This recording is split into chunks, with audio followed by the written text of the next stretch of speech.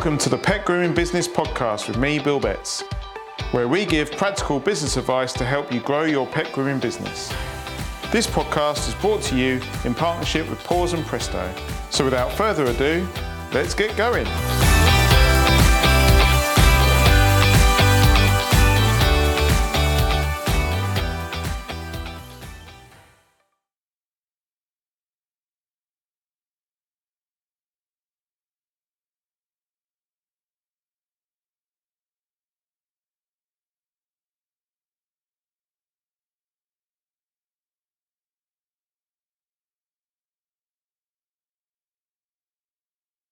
Excellent. Okay, so welcome everyone. I hope you all had a good week. I am joined by Sue Williamson today, author, pet groomer, Tellington T-Touch practitioner.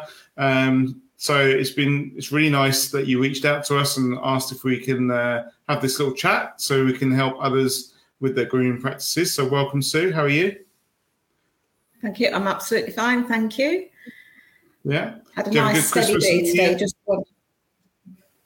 Yes, we managed to avoid the COVID despite my mum having it just before Christmas and my son having it just after. So we just managed to avoid everybody and keep clear, touch wood. So how about you? Was your Christmas good? Yeah, it was good, but we didn't avoid COVID. Oh, no. Emma tested positive on Christmas Day, but she was fine. Had a bit of a cold, and it was fine. But it was a quiet Christmas, which was nice. So we're on StreamYard tonight, and we were struggling a bit with the Zoom signal, so we've transferred over. So just bear with us if we cross over, because there's a little bit of delay on the signal. Tell us all about yourself, Sue. How did you get into the world of pets? Well, I've loved dogs as long as I can remember. When I was about 4 years old, a relative gave me a toy poodle, a little black toy poodle called Tina, and that was it. I was just hooked on dogs then. I'd always liked dogs beforehand, but having my own pet, my own dog was just such a major thing for me. And of course, she was a poodle, so she needed lots of coat care. And basically, I took, even at a really young age, I took on looking after her coats. And my auntie also had 3 miniature poodles. And during the summer holidays, when they went on holiday, we had their 3 poodles as well. So it was absolutely, my dream, being surrounded by poodles or any sort of dog, to be quite honest. And I decided then I'd like to be a dog groomer, but I was told it's not a proper job. So as I grew up, I decided that I was really good at things like typing and organisation. So I went to train to be a secretary, personal assistant. And I did that for about 6 years until I started my family. Then I took quite a chunk out of time when I was bringing my boys up. And I started working at a university in one of the faculties looking after the research projects. I did that for 24 years. I'm a bit of a sticker at things. But then I had breast cancer and I had surgery and radiotherapy, but I never got back into normal work and I just couldn't fit in again. So one day I just decided I was going to hand my notice in. Very brave of me. It's not like me at all. So I handed my notice in and my husband said, well, what are you going to do now? Then you can't sit at home all day. And I said, I'm going to be a dog groomer. He said, well, we don't know how to groom a dog. I said, well, I'll learn then. So I went on a 60-day course with Francine Bennett at LA Spa and Groom. And it was such a wonderful experience. I, got my hands on so many dogs, so many different breeds. And then as soon as I finished my training, I went straight into the grooming. But before that, I'd already done my Tellington T-Touch training. I'd done puppy training classes. So I already knew quite a lot about behaviour and what sort of things to look for to know that dogs were getting anxious. So I was able to incorporate that into the grooming. And I noticed quite quickly that taking a different approach to the way most groomers groom, most groomers groom on a high table with the restraints on or the safety aids on. And that just wasn't for me, because I knew, because of the dog's behaviour on the table and the calming signals they were giving me, I knew that they weren't happy in that environment. So I started changing the way I groom to incorporate the behaviour side as well. So quite quickly I stopped using the safety aids, danger. But what I do, I groom on a low table most of the time. So I've got my table at its lowest setting and I sit on a little stool and it's all magical and fairy-like. If really, is it? Honestly, I sit there when I sit there in my salon on Sundays, I think to myself, am I actually dreaming this? Because it's so relaxing. I have some Guardians Day because I get people coming from I've got one lady that does an 120-mile trip. Wow. I can't send her home or out. So she stays. We take all the necessary COVID precautions. And it just makes for such a more relaxing environment. And even the clients that stay say how relaxing my cabin is. I don't get stressed, so the dogs stay as calm as possible, and by using the T-Touch on them, giving them lots of choices. So because I've got my table, I've got a set of caravan steps I've covered with carpet, and the dogs know if it gets too much for them, they just get off the table. Most of them just go to the door, check that their owner's not come back, and then come back and get straight back on the table. So it gives them a get out for when they're feeling a little bit, I can't cope with this at the minute. Instead of having to resort to biting or snarling or growling at me, they just get off the table. So we never really get to that position where it gets stressful for us. Awesome. So let's just go back before you were grooming, and you did a lot of behaviourist work. What behavioural work did you do? And then we'll talk about the Tellington T-Touch as well. Yeah, so I've got a diploma in canine behaviour and psychology.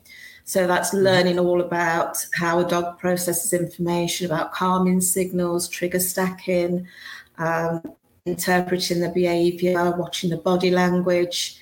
So I did consults with clients. I was able to work with clients. So that was a lot of that was dealing with dogs that don't like people or other dogs. So that was all about bringing the dog's stress levels down to start with, using something called ACE-free work, which I use a lot in the cabin as well, which is just lots of different surfaces, such as snuffle mats, licking mats, screwed up towels. And you just put different sorts of treats on all of them, and the dog just goes and does its thing while you just observe them. And by observing, you can pick up any issues they have. So you get some dogs that won't walk on different surfaces. They'll avoid walking on the towel, for example. I saw this in the police when I'd go out with some of the dog handlers. You know, these big, like, broody German shepherds, like they're going to take down these criminals, and then we'd go into like a school with parquet flooring. And the German Shepherd would be like, right, where am I going? Get to the parquet flooring, put the brakes on. I'm not touching that. It's too shiny and slippery. I'm not going. I'm like, come on. You're like this big brute of a shepherd trying to go and find the criminal. And you're like tiptoeing across the parquet flooring. It was amazing to watch, like how much it just stopped them in their tracks, sort of thing. Yeah, it's and that, when you think about it, you wouldn't necessarily think that had any impact on grooming, but when you think about it, the bath, the different textures of the bath surface, your table that's got a bobbly sort of feeling, the floor in your salon, so all these can have a massive impact on the dog if they don't like that type of flooring or they don't like how the table feels on the paws. You know, to be like us going and standing on a pebbly beach if we were sensitive on our feet. And it just makes it a little bit more unpleasant. So it's thinking, you know, I try and think about if the dog's looking upset, why why, what could be causing that issue for them. And that's where free work comes in a lot, because all clients that come to me, they have to do a free work session before I'll even touch the dog, let alone groom it. So I can start to pay attention to which surfaces they avoid. Some of them don't, they just charge in and go everywhere and eat all the food. And I pay attention to what sort of food they eat. Do they prefer eating the crunchy treats? Do they prefer doing licking? And then I can use that during the grooms if I need to counter condition or have a little bit of distraction sometimes. We're just going to take a quick break to mention our sponsor, Paws and Presto. Our pet grooming business uses Paws and Presto towels and have found them to be more absorbent when drying dogs, quicker to wash, quicker to dry, and they take up less room in the salon. They also weigh less than normal towels when wet and come in a wide range of colours. To find out more, visit pawsandpresto.com. Now let's get back to the podcast. When you're doing the sort of, so we all have a bath, obviously in the dog groomers. How do you have like different mats to put in your baths to see what the dogs prefer, or there's not a load of choice of baths out there. So how do you get? So for most dogs actually don't bother about the texture, but for those that do, including one of my own, I put a towel down. So a towel goes over, so it's a little bit softer on the feet. He's an older dog, he's getting on, so he's probably just a bit sensitive on his paws. So sometimes just by simply putting a towel over the base or even a human bath mat. So it's because I know some of the plasticky ones, they can be quite slippy. For dogs that have got things like hip dysplasia, arthritis, the slippier surfaces make them feel really unstable and uncomfortable. So by putting something in the bottom of the bath that reduces that slipping about, if you've got a plastic bath, that can make a big difference to some dogs because it gives them that stability. And you say about looking for signs of a dog being upset. What are the common signs that you'll see in a dog when they're like, oh, I'm a bit not sure about this, or I'm not happy about this? Okay, so there's various levels of there's signals called calming signals, and they're things like the dog licking its mouth, licking its lips, the whale eye where you can see the white of the eye. Slow blinking can also be a sign. Yawning is a big sign that they're getting stressed. It's not always that they're tired. It's a lot of. I had a dog in fact, the Bichon I had in today. He doesn't like having his face groomed. So if I do 2 or 3, 4 bits of scissoring, he'll yawn because it's getting too much for him. A big one that a lot of people don't realise is the paw lift. They'll lift one of the front paws up, and a lot of groomers think that's they're just offering the paw, so they'll take the paw thinking of it being offered, but it's not. If the dog just picks its paw up, that's often a sign that hey, steady on, I'm not quite happy about this. Anything where any part of the body turns away, so if they do a head turn where they're not, they're just doing this, or the whole body will sometimes turn. They're your sort of lower ones, but they're the ones I pay attention to, because if I can stop the dog's anxiety escalating, I can prevent all the other ones, because once they get to a certain stage, that's where you start to get the growling, the lip curling, the air snapping, even the bites. So it's keeping everything nice and calm at the lower levels so that it doesn't escalate to the more severe, I'm really fed up with you now, stop doing it. So it's really, really important, I think, to teach calming signals or stress indicators in training schools. It really should be taught, because that can make the difference between a bite and not a bite. Often when I see videos on Facebook where the bite's included as well, and the groomer often says, oh, the bite came out of nowhere. But when you watch the video, you can see the little signs, and then they get bigger, and then they start the air snapping, and then it goes to the bite, obviously. So by learning about calming signals and body language, it would save so many bites. So could this be something that we could be including in our puppy packages, working on making sure our puppies are calm when they're coming into the salon, and even highlighting this sort of stuff to the owners, because quite a lot of the owners won't appreciate any of this, like you said. Yeah. So both my books, the Taking the Gur Out of the Grooming Salon and Taking the Gur Out of Grooming Your Dog, they both include calming signals, and it includes information about trigger stacking, how to observe your dog, what things to look out for. And it also talks about the autonomic nervous system, which is the nervous system is the one that causes the fight, the flight, fall around. So the autonomic nervous system, I've got my false teeth in tonight, has got two parts. It's got your parasympathetic nervous system, which we're in now. It's where you do everything automatically. It's the rest, digest, breathe and breed. So it takes care of a body on a day-to-day basis, because if we had to think about doing every little thing all the time, a brain would just explode. We wouldn't have capacity to do anything else. So that's the parasympathetic nervous system. And then you've got the sympathetic nervous system, which is the side that kicks in when you start to get anxious. And that is responsible for the fight, flight, fall around, faint and freeze. So the idea is, with the way I groom, is to keep the dog in that parasympathetic nervous system, keep the dog nice and calm, so it can, because the other thing is, if the dog is in the sympathetic nervous system, they can't learn positive stuff. They just digest all the negative stuff. So an example I often give is, when I was a child, we were on holiday and we were in a caravan that hadn't got a toilet. It was that long ago. And there was a toilet block on the campsite. And we all used to go to the toilet block before we went to bed.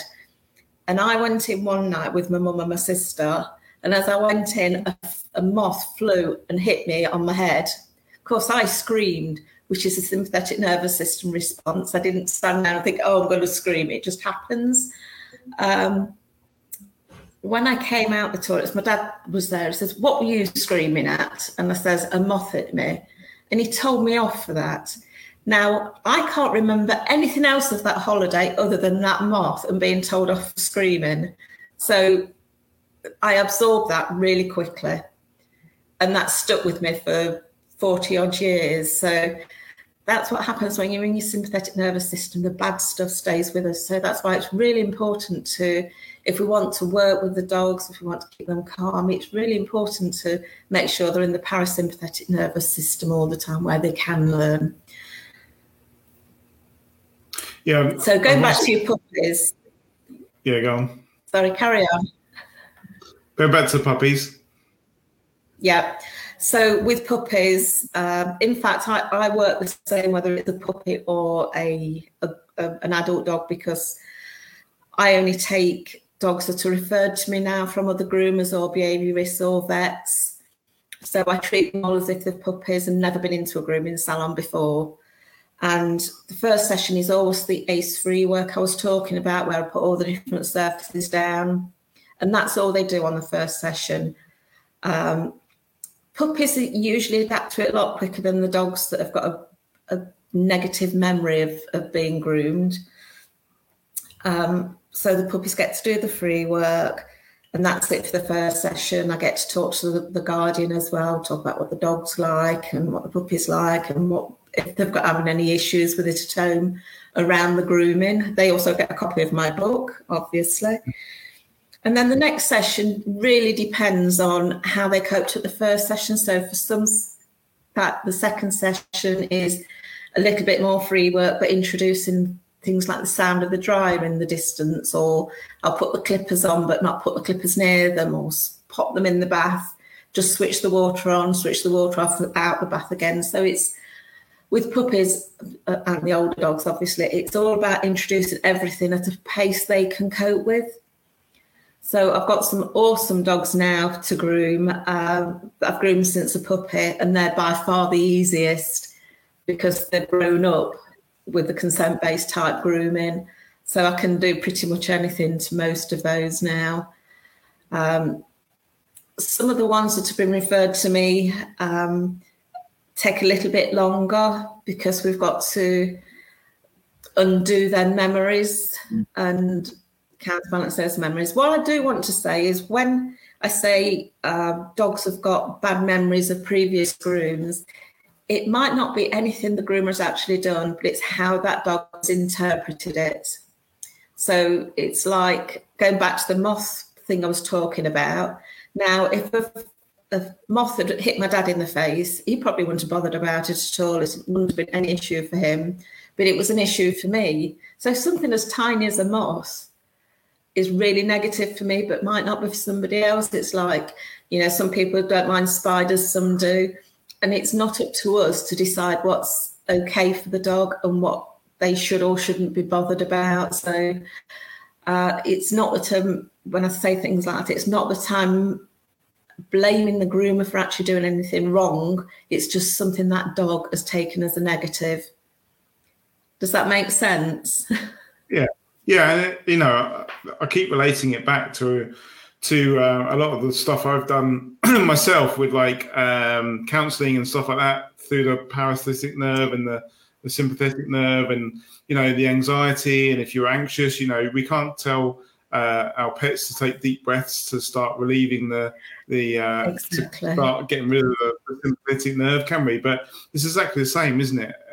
And I didn't realise that dogs had the same the same issues in a way, like those nervous systems that we do, and we treat people exactly the same. You can't tell dogs to breathe deeply and count and stuff like that, can we? Exactly, and I mean, even with people sometimes, if you're in that, if you're a person that suffers from panic attacks, if somebody tries to touch you or cuddle you when you're having a panic attack, you're likely to just punch them in the face, aren't you? Let's be honest, if you've ever had a panic attack, I used to have them and I just didn't want anybody touching me at all. I just wanted to be left alone. And it's very similar, that's probably why I'm a bit more understanding of how the dog might be feeling. Yeah, sort of tuned into it because you understand it from your own kind of perspective. Yeah. And again, this is something that should be taught before that even people pick a pair of scissors up when they're doing the grooming training. I personally think they should all have to do a certain level of dog behaviour that covers if it's just the basics, and then they can go on to do other courses as well if they want. But just to know about the basics of dog behaviour would be such a huge thing in the industry. And I think probably a lot of customers probably think or believe that, the pet groomer has actually got a knowledge of dog behaviour as well, I should think. It probably comes as assumed by a lot of customers. Well, up until 6 years ago, I was just a dog owner that took one of my dogs to the groomers now and again. And I just automatically assumed they would know about dog behaviour. So when I collected my dog sometimes, they'd say, he's been absolutely fine. And then, of course, when I started grooming him, I thought, he's not fine. He doesn't like the blaster. He doesn't like the dryer. He doesn't like his nails clipped. But obviously, the groomer who had done it before had missed all those signs that I picked up quite easily. So it's just a no-brainer for me. And I appreciate it's the fact that I'd got all the dog behaviour knowledge before I started grooming. And then tell us a bit about the Tellington T-Touch as well. Is that sort of more handling, isn't it, rather than the sort of the psychological side of things? Yeah, it's doing there's three main sorts of touches we do. We do touches that are circular, we do lifts of the skin, and we do slides, which is basically a stroke. And it's about different positionings on your hand and how you hold your hand and how you touch the dog with your hand. So it can look a bit like massage, but it releases tension. It makes the dog feel more balanced. It improves the proprioception. So some dogs I've noticed have got really poor proprioception, so they don't know where the back end is in relation to the front end. And obviously, when they've got them in the bath or on the table then, and they're not sure where the back end is, and you've picked the front paw up, they feel unbalanced and unsteady. So by improving the proprioception with T-Touch, it gives them much better feeling of confidence in themselves. So it's really good for things like separation anxiety. It can reduce stress. One of the touches in particular, which is ear slides, which is basically just stroking the dog's ears like that, which many of us do anyway. That can keep a dog from going into shock if it's had an accident. Ear strokes again, and it's really good for dogs that get travel sickness. So there's many areas that we can use T-Touch in. And it's just like a little bit, as I said, it's just like a little bit of massage, but it's not a deep rub, whereas it's just moving the skin over whatever's underneath. But it has a really calming effect on the dogs. It's. I was looking. I did a. I was going to say, Sorry, go on. Can you feel the tension in the dogs? Like, if we went to a chiropractor or, had a massage yourself, they'll say, oh, you got a knot in there, or, you're very tense around that. Can you feel that in the dogs with T-Touch? Yeah. Obviously, we don't just go straight and do T-Touch on the dogs. We want to know the areas that's a little bit more sensitive, the areas where they might have tension. Tension often shows up as a change of heat. So you might stroke over a dog and it's one temperature, and then one area will be really warm or cold. That's an indicator of tension. I do a Russian Terrier, and his skin on I'd say from mid-back to his tail, you just can't move the skin. There's no flexibility in the skin. That is tension. When you sometimes touch a dog in a particular place, it'll scratch itself. Mm-hmm. That's usually tension, and skin twitches, that usually indicates tension as well. So by doing a little bit of T-Touch on those areas, you might not be able to get rid of the tension in that one session, but it might be enough to be able to groom it without, I've got one dog that if I touched halfway down his back, his whole skin would twitch. But if I did some T-Touch before I used the clippers, that was enough to stop his skin twitching when I just clipped him off. So it's really useful. There's different touches you can use on the legs to make them a little bit less sensitive about having the legs picked up. A lot of work around the mouth can really relax them. I do a lot of mouth work, working around the mouth before I actually scissor faces, especially on the squidgy faces like the Shih Tzus and the Lhasas. They're really good with T-Touch work around the head before you start scissoring them. So this is something that you do with the dog every time they come in. So if you did like the dog with the tight sort of back, you'd have to do that every time that the dog came in before you did the clippering, or is it something that eventually the tension sort of leaves? Because I only see him every 6 weeks, because he's just a grooming client rather than a T-Touch client. It's probably something I'm going to have to do every time. He's 8 years old. He's a rescue. Is the next breeding dog, so there's lots of baggage there before he went to the home he's with now. He's been there about 18 months now. If I had him on probably a 2 weekly basis, I could probably relieve a lot of that tension, but only doing it once every 6 weeks is not going to relieve that tension enough, but it's enough for me to be able to get the groom done. And then, of course, because I know he's got that tension in his back end, I've told that to the guardians as well, so they know to be a little bit more careful around that area, because it's likely to be a bit more my mind's just gone totally blank, a little bit more tender than the rest of his body. And so you say you actually offer the T-Touch sessions as well as grooming, so people can actually bring their pets to you to go through the T-Touch treatment, but not without a groom, if that makes sense. Yeah, they can do, but I don't tend to take much. To be quite honest, I made a decision about just before COVID, actually, because I was getting so many grooming clients with issues around grooming. I hadn't got time to do the behaviour stuff as well, or the T-Touch. I've got 3 other T-Touch practitioners within a 5-mile radius. I've got lots of really good behaviourist friends, again, in that same radius. So I decided, because I'm the only groomer in my area that uses these techniques, that I would just take on the grooming clients and refer the other dogs to my colleagues in the area that could do the behaviour work but couldn't do the grooming. I see. And then COVID hit. Well, yeah, and puts a hole in a few things, doesn't it? But hopefully we'll back up and running now. So when you go back over and say about, touching a dog in a certain place and it scratches, so we've got 2 Dachshunds, they lay in their bed and one will chew the other one's ear. Is that anything particular that you can like, just disgusting, dirty dogs? They're literally like, they'll just suck on each other's ears and chew them and suck them, and it's pretty foul when you go to stroke them. But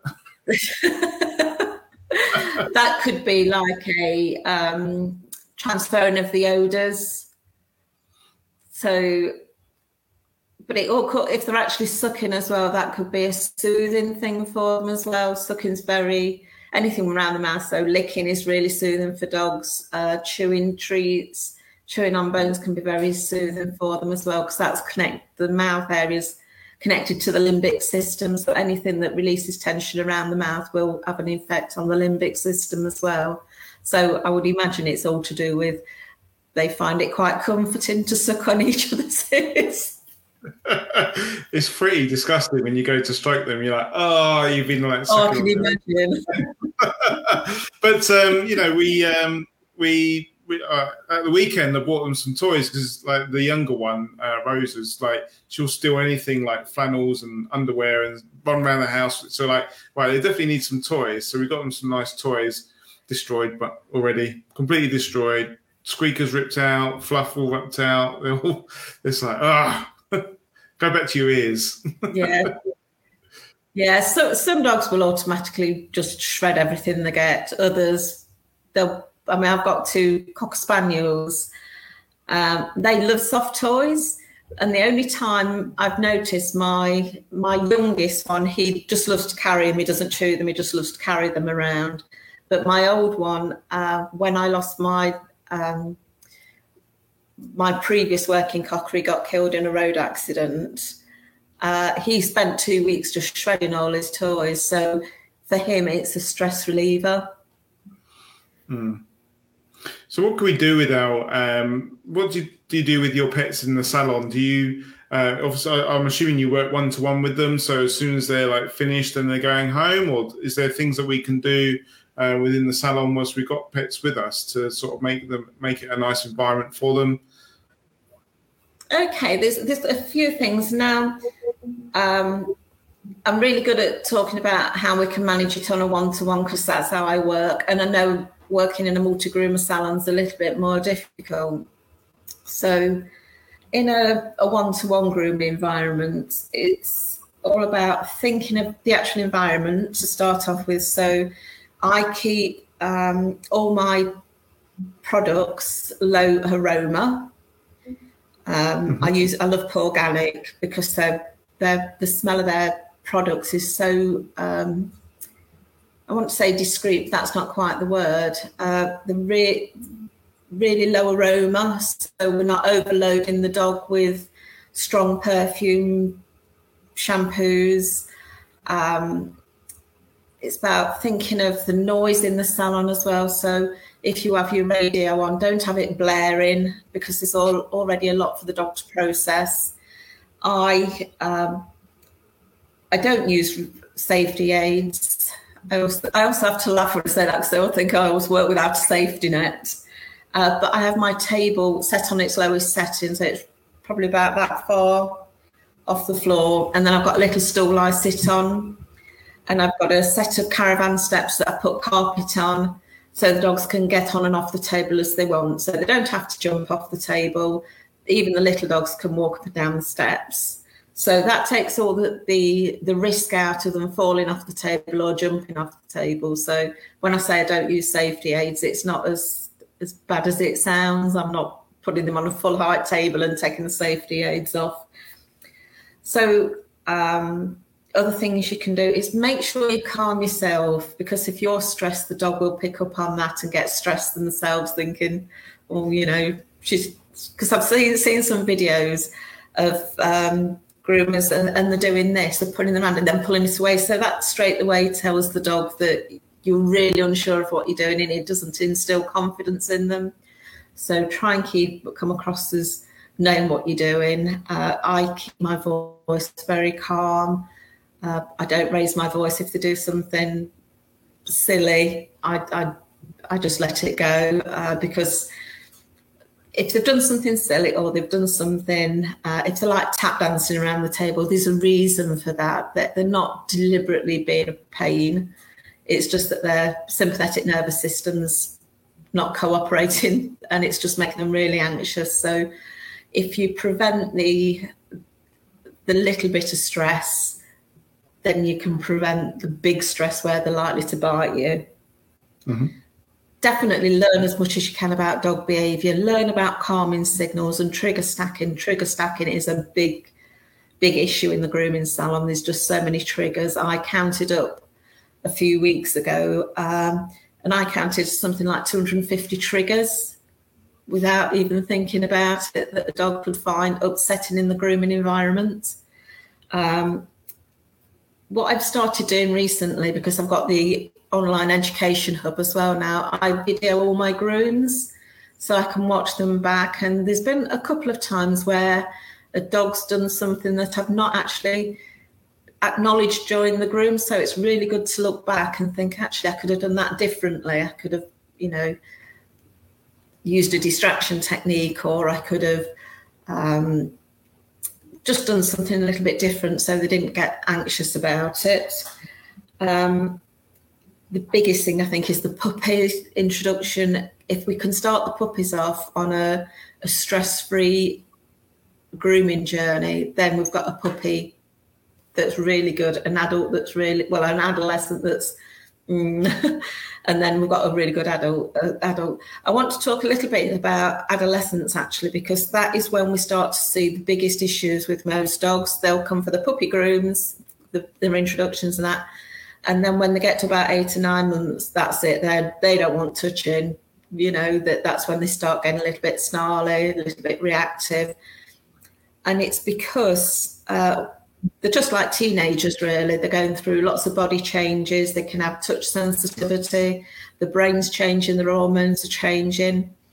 And I was just listening a few weeks ago to Sarah Fisher talking about adolescence, and it was something I think we all sort of know, but we don't actually acknowledge it, is when any mammal reaches adolescence, the body is preparing them to live independently. So that's why a lot of adolescent children suddenly won't let you give them a kiss or won't let you give them a hug, because it's part of their growing up that they've got to start to be independent. So touching is physical contact, not something that their nervous system wants, because they're preparing to live independently. Now, I know dogs don't live independently, but they would if there weren't any, like the street dogs, they live independently. And when they get to adolescence, you know, they go through the same things and then learn to cope on their own. So really be careful around adolescence, because that is the time. If you've got a puppet and you've got it to adolescence and it's really good on the table, just be careful that you don't inadvertently overwhelm around that area, because then you've got an adult dog that really doesn't like grooming. So your adolescents, really baby them. What age do you call what do you say is adolescence? What's your sort of puppy, adolescence and adult definition? I would say adolescence can start anywhere between about 5 and 10, 11 months, and it can last for about 6 to 12 months for some dogs, some breeds. So it usually coincides with the 3rd and 4th groom, and that's the time You know, you see a lot of posts, I've had this dog in 3 times before he's been perfect. This time he's trying to rip my head off. And that's why it is. It's because they're adolescents. They're so overwhelmed by adolescence without any grooming or any contact taking place. Mm. Or it might be the time where they're actually starting to change dog groomers, because maybe one groomer said, I can't handle this one, and then they go to another one, and you're then presented with an adolescent dog that's confused, probably. Yeah, I mean, over the last, really to coincide with COVID, nearly all the dogs that have been referred to me are adolescent, and the behaviour has escalated really quickly. So they've gone from one groom to being this perfect little dog to the next groom starting to get a little bit grumbly and growly to the groom after that. So within the space of 2 or 3 grooms, they've gone from being a really good dog to groom to a dog that just wants to bite. Mm. So in your practice, sorry, go on. Sorry. So it's really important to educate the guardians as well about how the dog's body's changing as well, and how they can help at home, because there's lots of things the guardians can do at home to help. But then you've got the groomer hoppers anyway that go to a different groomer each time. So the dog's never going to get settled into a grooming salon if it's constantly being moved. We got some questions stacking up. I've just got a question that I just thought of. And in your salon, in your practice, do you use all the normal equipment that we would use? Do you use the blaster dryers, the clippers, the scissors? You know, is there any specialist equipment that you buy? Not any specialist equipment. I sold my blaster after about 18 months because I only used it on 2 dogs, and one of those dogs passed away. I couldn't use it on any other dog that I groomed, not with the knowledge I had. So I sold my blaster and I bought a Dyson air dryer, one of the little Dyson air dryers that you use on our own hair. I don't use on my hair, I just keep it in the salon. It's a lot quieter. The sound's slightly different to a normal dryer as well. So for a lot of dogs, I use the Dyson air dryer. And it's actually, it might sound as if it's not going to dry as quick, but for a lot of the dogs I groom, I can get the Dyson dryer right up to them close, whereas the big finishing dryer, have to keep that away from them because it's too much for them. So it's actually quicker drying most dogs with a Dyson air dryer than it is with the full, the finishing dryer. I don't own, in fact I do, I own 2 muzzles. But one's a great big giant one and one's about this big, and it's just because somebody gave them to me. I don't use things like calming cradles, groomers helpers, because I want the dog to be as free in its body movements as possible. So a lot of the tools we're taught to use prevent a lot of the calming signals. They prevent the dog being able to turn away. It means they can't do a proper shake off, because that can also help calm them as well.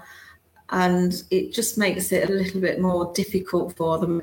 The one thing I would say that I do recommend, if you don't want to groom on a low table, so you'll need safety aids, is to, instead of using a collar, use a harness type of thing. So it takes all the pressure off the neck, because if you think about it, if you feel stressed yourself, the last thing you want is something tight around your neck.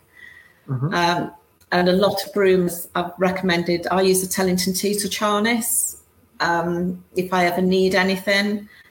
And people I've recommended, other groomers I've recommended the harness to, they say the dog, it's an obvious change in the dog's body language straight away. They look much more relaxed, not having the loop around the neck.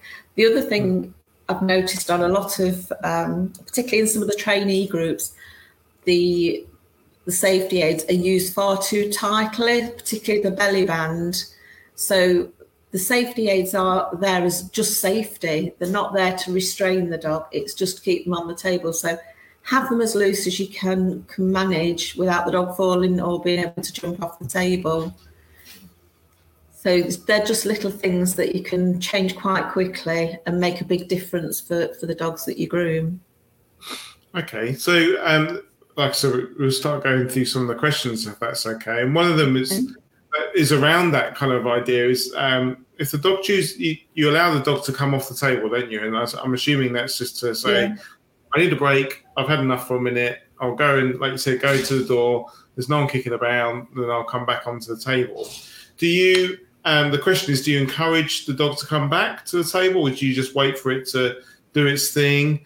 And if it doesn't choose to come back, how do you finish the groom? Do you send it home, and how do you then charge for that groom that you've done? Okay, so most of the dogs in fact, I don't think I've had one that's ever refused to get back on the table. Sometimes it might need a treat to get them back on the table, but most of them will come back and just get on. The little one I did this morning, Bichon, I did this morning, all I have to do for him is just call his name and he comes back on the table. Some I just tap the table and they'll come and get straight back on. But I'd say the ones that are a little bit more reluctant, it's just a treat on the table and let them get back on. So they sort to learn that being on the table means grooming is going to take place. Off the table, the grooming stops. Mm-hmm. So that gives them the ability to give me consent to groom them. And then there's a positivity with that treat as well, isn't there? Yeah. There's, like anything, there's downsides to food, but there's a lot more positives than there are downsides. But just giving that reward for them to coming back for a start, but that create a positive environment. So before I get any dog on the table, I'll do lots of work around the table, teach them how to use the steps, using treats and shaping, so that they're confident on getting on and off the table before I start the grooming on the table. So they know that table means it's a good thing it's been on the table, because you sometimes get food, you get a bit of fuss, you get lots of praise. Being off the table means any contact stops and you're given freedom. But I'll still sometimes just sprinkle treats on the floor as well, because I don't want them to be conflicted, because with some dogs, they'll override their emotions to get the treats. So they'll override their fear, but actually they're still feeling quite, I don't know. It's like me. If somebody asked me to walk through a room of spiders to get a bar of chocolate, I'd probably run through it to get the bar of chocolate. So we have to think about those things as well. But in general, I find food's quite useful for me. And if you are going to use a low table, do it at the beginning of a groom. Don't wait till the dog's already stressed to start putting the dog on the floor or using a low table, because by that time they're too anxious to be able to learn anyway. So start the beginning of your session with your table low. Make sure you've got a safe way for the dog to get on and off the table. So if you've got big dogs, they can usually step on and off the low table. But as I say, I've got steps now, so little dogs can get on and off themselves as well. So do you have like a specific time for your grooms, or because we're doing it with their consent, we're taking it at their pace. How do you then run your diary? So I only tend to do a maximum of 3 dogs a day anyway, and some days I only do 2. Today I've only done 1 because I've got all the other stuff I do as well. I don't want to be grooming 24/7. But to be honest, using the grooming the way I do, I can probably get most grooms done a lot faster than if I got them on a full height table with all the safety aids on, using all the right equipment. One of the cockapoos I do, in fact, nearly all the cockapoos I can do in an hour and a half. And that's not rushing. That's just taking it nice and steady, letting the dog on and off the table. To be honest, a lot of people get confused about this, being able to get on and off the table. They think they'll be on and off, on and off, on and off. They don't. I've got some dogs that don't get off the table the whole groom because they know they've got the choice to do it if they need to. It just keeps them a lot calmer, and they just let me do the whole groom without getting off the table. Some, I've got one, he'll probably get off 5 or 6 times, but again, he just gets off, goes to the door, has a look, then comes back straight, and I don't even have to call him back. And he's probably one of my most anxious dogs I groom. So he's learned now that when he just needs that moment, he just gets off the table, goes and looks to see if his owners have come back, then come back on the table. So charging wise, I charge for the appointment time. So it's, if say, for example, if it's an hour, I'll charge £30. If I only do a half grooming in that hour, it's still £30.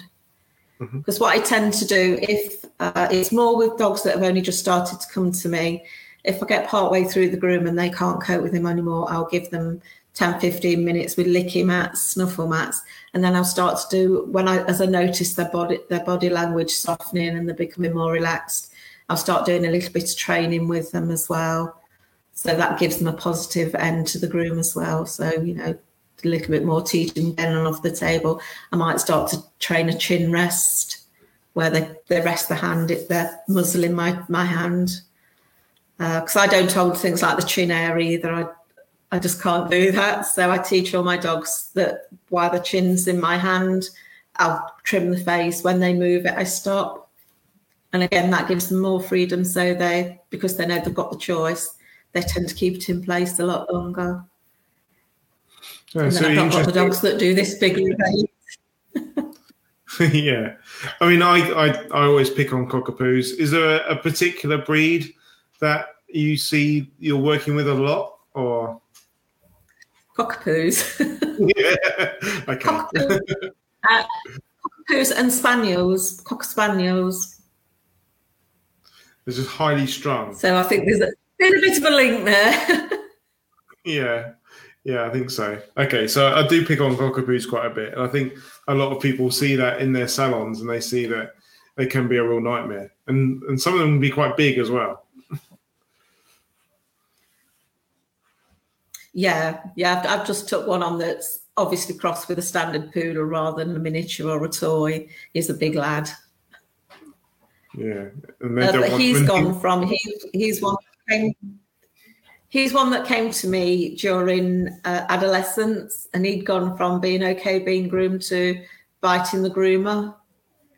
I've had him come to me about 5 times now, and he's got some major triggers. It was a rescue dog. He was put into kennels about 5 months old because the previous owners couldn't cope with him. So he's been rehomed now, and the lovely people have got him now. But towels, I can't use a towel near him. If I pick a towel up to go to dry him, that is a massive trigger for him. So it's things like that I've had to adapt for him. I've got some of the rough and tumble dry mitts that pull on, they come up to about here on your hands, and the really thick toweling. He'll let me use those for so long, but even those, it's not too much. To make matters worse, he doesn't like the dryer. So we're having to work with, we're having to work with desensitizing the dryer. He doesn't like his legs being touched because he had a grass seed in his leg and he had to have surgery on that. So that's another trigger for him. So it's working out all his triggers and how I can make it easy for them not to be such an issue for him. So do you sometimes if we don't think... Sorry. Do you sometimes get dogs in that come with families, and you're a bit concerned about like children being around, and they might bite the children and things like that?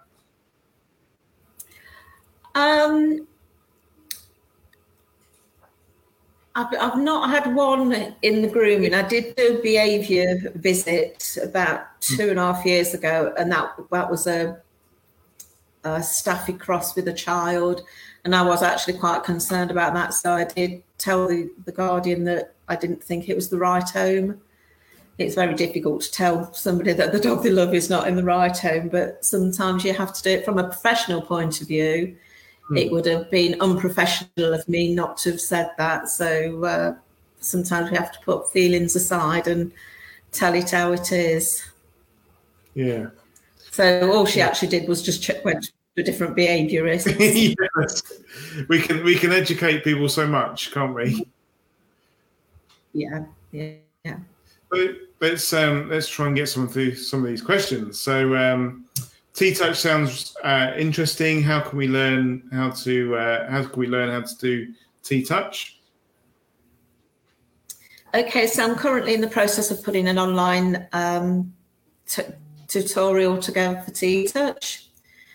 I've got my online monthly platform that you can subscribe to, and that already has T-Touch on including calming signals, trigger stacking, the autonomous nervous system, the free work I was talking about, handling. It's got loads of information, and each month I upload a little bit more. But that's already got the T-Touch element added into it. And that's £18 a month at the moment. But if you talk to me nicely, I might give you a discount code. And if you think about it, if it's £18 a month, it's about, what is it, £200 a year. What courses can you go on for £200 that's going to give you a year's worth of videos and knowledge, and probably make the difference between you getting bitten and not getting bitten? So, if you look at it in terms of dogs, what is it, 5 grooms? It's I've got quite a few members as well, and the feedback's been really good. So. That's good. We'll put the. But I will be doing a bit. Just put the link in. Yeah. Yeah, we'll grab the links from you about that, so people can look at that. And is it me? I've got to talk to you nicely for a discount code. Yes. Yeah, I'll put the discount code in the chat. Excellent. That's what we like to hear. So I've asked you that one. I'm just going through the questions.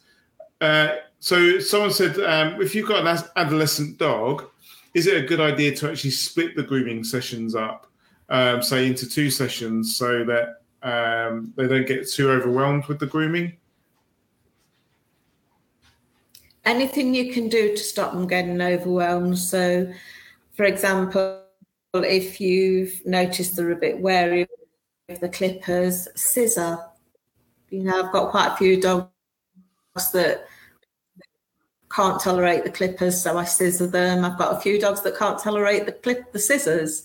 I did a little Shih Tzu last night, and he just freaks out if I get the scissors any near him, but he'll let me clip all over. Paying attention to the individual dog, what they can cope with. So what I've started to do now with a few of my clients is the guardians bath them in the morning or the night before. That negates the need to bath and dry them, and then they can cope with the clipping off. I mean, we couldn't do that during COVID, before we knew that dogs can't actually transmit COVID on the coats. But if you just talk to the guardians about good quality shampoo, ask them not to shampoo, not to take them out, obviously, but just, they'll come in the afternoon, they'll bath the dog in the morning. By the time it comes to me, it's dry. And all I do is clip it off and make that easier for them. But yeah, if you've got an adolescent dog that doesn't like pretty much all the groom, then one week do its face, another week do its torso, the week after do its legs, and just break it down just so that it's not getting too overwhelmed.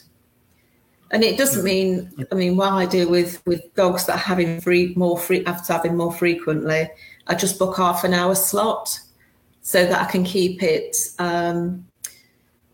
cost effective for the clients as well, because I'm not going to charge a full hour's fee for half an hour.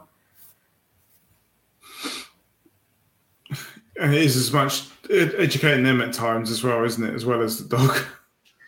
Definitely. And I'm actually quite lucky, because by the time most guardians get to me now is they're desperate. They just need somebody to be able to work with their dog, to be able to groom their dog. So it's rare I get. Most of my clients now are long-term clients. They'll come and they'll stay with me. It's not like they'll come for 1 or 2 and then never bother. I do get a few of those, but it's only probably I'll get one of those a year. So it's a really good way to build up your client base and keep those clients as well. So it makes good business sense, because you don't want a different, you don't want your books to be different dogs every 6 months. You want to have the same dogs to be able to work with, to build up a good relationship, to build up that trust, just to make your life easier. So it's the Guardian, definitely the owners that I've got, they're so grateful all the time. And sometimes they don't get a perfect finish. Certainly wouldn't win Pooch Perfect. But the Guardians are just so happy with what I've managed to achieve, and I've got one that every time, he's little Shih Tzu, and every time he comes out, oh, don't you look gorgeous? And she really fusses, and I'm thinking to myself, I don't know what dog you're looking at, because it's not the one I'm looking at. So I think as groomers, we're our biggest critics. We expect, we want every dog to go out with not an hair out of place. But more often than not, the owners are just pleased for anything I can do with a lot of dogs. And because a lot of Guardians stay as well, because they see how I groom, how I handle their dogs, so that they continue that work at home as well. Mm-hmm. So it's not like I'm doing something in the salon and then they're going home and doing something completely different. So that helps as well, because we're keeping it consistent between us both. Yeah, definitely. And so another question coming in, if you've got dogs that aren't food orientated, I've never heard of one of those in my house, the 2 Labradors and the Dachshunds, are all very food orientated. But do you use toys instead to, you were talking about the positive rewards and stuff like that. Do you use toys instead? Definitely use what they like. Some dogs will eat food, but they actually like a ball better, or like to play a little bit of tuggy. I've got a Labrador that I'm having to desensitize the dryer. She doesn't like dryer. And we just have an awesome game of tuggy with her on the floor while the dryer's on. She's running underneath the dryer, completely oblivious to the dryer's on her. I can use food for her because she's a Labrador, but I find she gets overexcited with the food, and she's trying to she mugs me for the food. So makes it much calmer for her to play with the ball rather than have lots of food.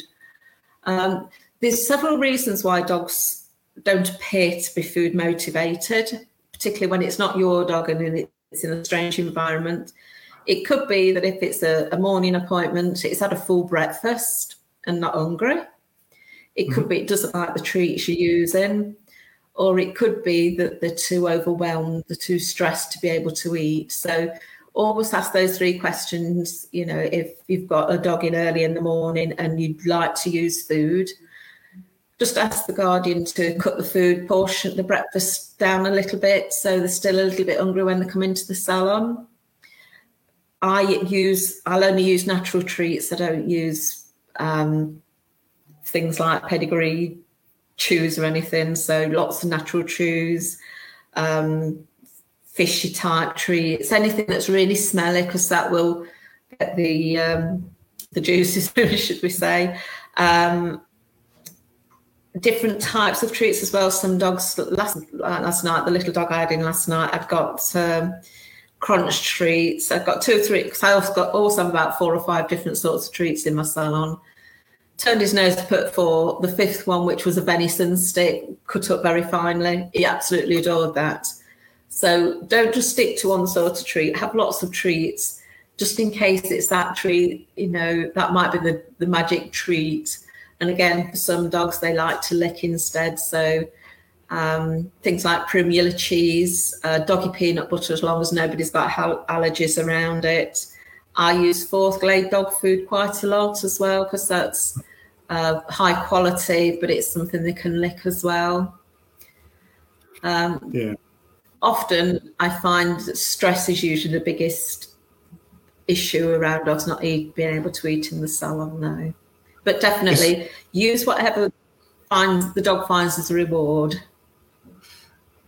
Whether our Labrador eats or not is kind of like, do we take it to the vets or not? For us, what's the scale of poorliness for our Labrador? Is she eating? Yes, she's fine. She's fine. She's fine, yeah. Labradors will eat through anything. So a few comments coming in. So I can highly recommend Educational Hub. There you go. I have both your books, Sue. Do you have a discount code to bulk buy your you're taking the public issue of taking the grower out of grooming? And I was thinking exactly the same about this, because we've just introduced a puppy package, and I was thinking, you know what, giving a free copy of your book to each puppy owner is probably a really good idea to go with our package, isn't it? Well, I am actually in the final stages of doing a dedicated puppy version for the Guardians, so it doesn't include a lot of the correction of, you know, because my taking the girl out of grooming your dog has got a lot of things about ACE-free work, a lot of counter conditioning and trust-based techniques, and I'm doing a reduced version of that for puppies. That because I've got a lot of dog behaviourist friends, trainers that have just want something to put in the puppy packages, like you said. So that should be there. That should be ready about March time. But in the meantime, yes, if you want to bulk buy the books, they sell on Amazon at $9.99. If you want 5+ copies, I'll do them for £6.50 per copy. If you again, I'll put a code on so I know that they've picked them up. So you can make £3.50 on each one if you want to sell it, or just up your price of your puppy packages a little bit more to cover the cost of them. But you wouldn't believe, I love giving the books out because I'll give you help what during the first session, and then they'll come back the second and third session. Oh, I was just brushing his paws yesterday and he licked his lips, or he turned his head away. And it's obvious that then they're starting to think about looking for those calming signals and thinking about how they can make life a little bit easier for the dogs. So it's not only just in the grooming environment, but generally in life that these calming signals and trigger stacking is really important. Yeah, and I think a little top tip, if you're going to supply the book with your puppy package, but don't actually tell your customers that they get a book. So it's a really nice surprise when they turn up with their puppy, and at the end of their first meet, say, it's been lovely to meet your pup, and by the way, here's a gift on us, a book all about how to help your puppy with grooming. So yeah. And obviously, if they're using the same techniques as you're using, it's just going to make it, the puppy, it's so much easier when the Guardians help you. It's, you know, it's it's really difficult if the Guardian doesn't buy into the way you groom and doesn't brush the dog. Hand on heart, all the dogs that come to me, it's rare they've got a mat, because they've read my book, they know how to groom. Sorry? Even the cockapoos. Even the cockapoos come in fully groomed each time. I've got a little Maltese that I groom, and I've groomed her since a puppy, and I put her into an Asian fusion now. And to be able to do that, you know, it's not perfect Asian fusion, but it's the owner absolutely loves it. So and she's never got as much as a tiny mat, you know, she's not even got like a little snag. So it just makes it easier, as we all know, if you've got a dog with a freshly brushed coat that's not got any, it's so much easier to clip them, it's so much easier for the dog. You're not pulling on mats and having to get your 7F out every time. That's it, exactly the same when I have get my hair cut. So another question: to access your Educational Hub, is that on like a portal website or YouTube? How do they get hold of it? Yeah, it's on I use Thinkific, which is an educational platform. So you'll just get you just get onto the internet, put the site in, and it comes up, you put your password in and straight in. I am actually starting to put some of the create a Facebook group at the side a bit as well, putting some of the information on that so that we can have more interactive group chats about it as well. And what's the address to go and purchase the course and access it? I'll have to put the link in, because if I don't give it you right, you won't get onto it. So I'll put the link in the comments so that you can just go onto that. And I'll also put a discount code in for that and a discount code in for the book as well. Yeah, everyone's loving that idea of supplying books with their puppy pets. So that's a good idea. They can find the Taking the Girl Out of Grooming on Amazon by the sounds of it. Anyway, they can, but it's $9.99 on Amazon. If you buy direct from me for between 1 and 4 copies, it's £8.65. But if you buy 5+, I'll do it for £6.50 for the next couple of months. Excellent. Another testimonial here for you. I found some of the conventional grooming methods difficult. Then I came across Sue's website. Her methods have really made a difference to both the dogs and I groom and my enjoyment of grooming, which is really important, isn't it? They're happier and calmer, which in turn makes my life easier. I haven't finished yet. So big shout out for Sue. I can highly recommend her methods, books, and educational hub. I have to scroll back through the comments to tell you who wrote that. So Joy. Joy. Yeah. So what we'll do is we'll come to an end, because we've taken up a lot of your time. But thank you for all your time. And I could talk all night. Are you going to do an audiobook? Are you going to turn Taking the Girl Out of Grooming into an audiobook? Probably. I've got a friend that's interested in doing it for me, but she's got some health issues, so she has to do a little bit when she's well enough to do it. So. But yes, that's definitely on the cards to bring the audiobook out as well. Excellent. I've just seen somebody, how much do you charge for the groomer's version?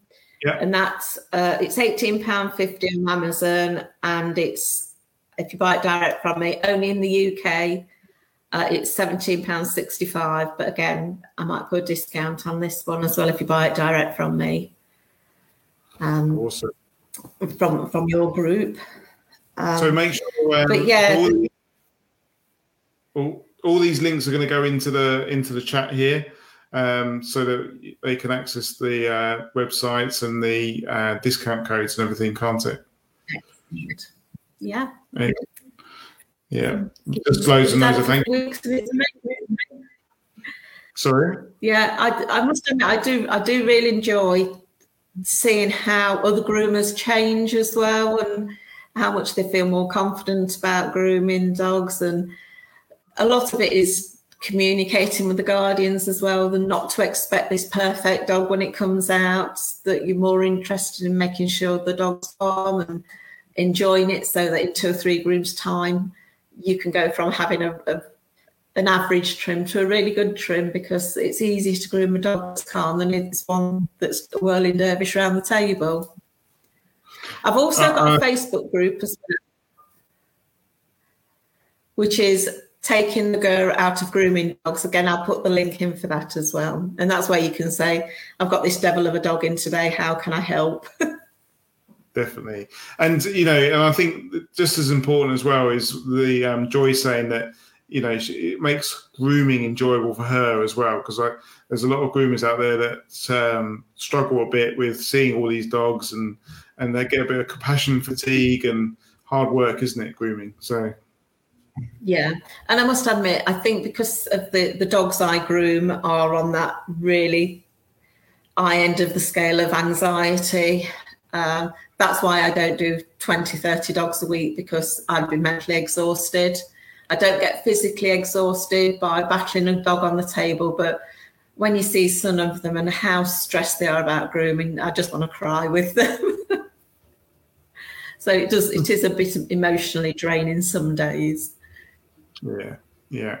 Well, thank you so much for joining us. Everyone's loving it by looking at the comments. So we will be putting this out onto... thank you for having me along. Yeah, it's fine. And we'll be putting this out onto YouTube, and then it'll go out as a podcast. If you're watching this on replay, then just please put replay in the comments so we know you've seen it. And I'll nudge Sue to put all of her links into the comments after this chat. So thank you very much. You're Take care. I hope everybody's enjoyed it and it's given food for thought. Yeah, it looks like everyone's enjoying it by the looks of it. So great. Thank you. Excellent.